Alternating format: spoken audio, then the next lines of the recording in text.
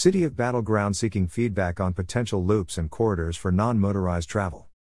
The project team's initial efforts have focused on identifying gaps and barriers that might impede travel for those who walk, roll, run, bike or use other forms of non-motorized travel. The City of Battleground is developing an action plan to enhance non-motorized transportation options such as sidewalks, pathways, trails, and bike lanes within the city.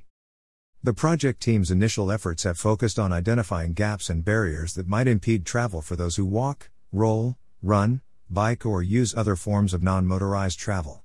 The team used a variety of sources including site visits, existing data, and results from a community survey and stakeholder interviews to create an inventory and map of existing gaps and barriers.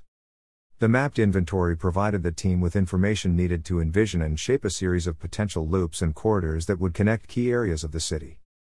The project team is hosting 2 events for the community to review the work that has been done so far and to evaluate the potential loops and corridors that have been envisioned. Participants will also have the opportunity to review wayfinding sign options and select a favorite. Live Virtual Community Meeting, Tuesday, February 15th from 6 to 7:30 p.m. The project team will host this Live Community Meeting with breakout rooms for smaller group dialogue. Online Community Forum, February 15th to 22nd.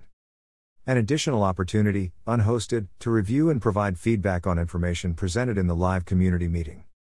Visit www.cityof.org/non-motorized travel to access links to the live virtual community meeting and the online community forum. Information provided by City of Battleground.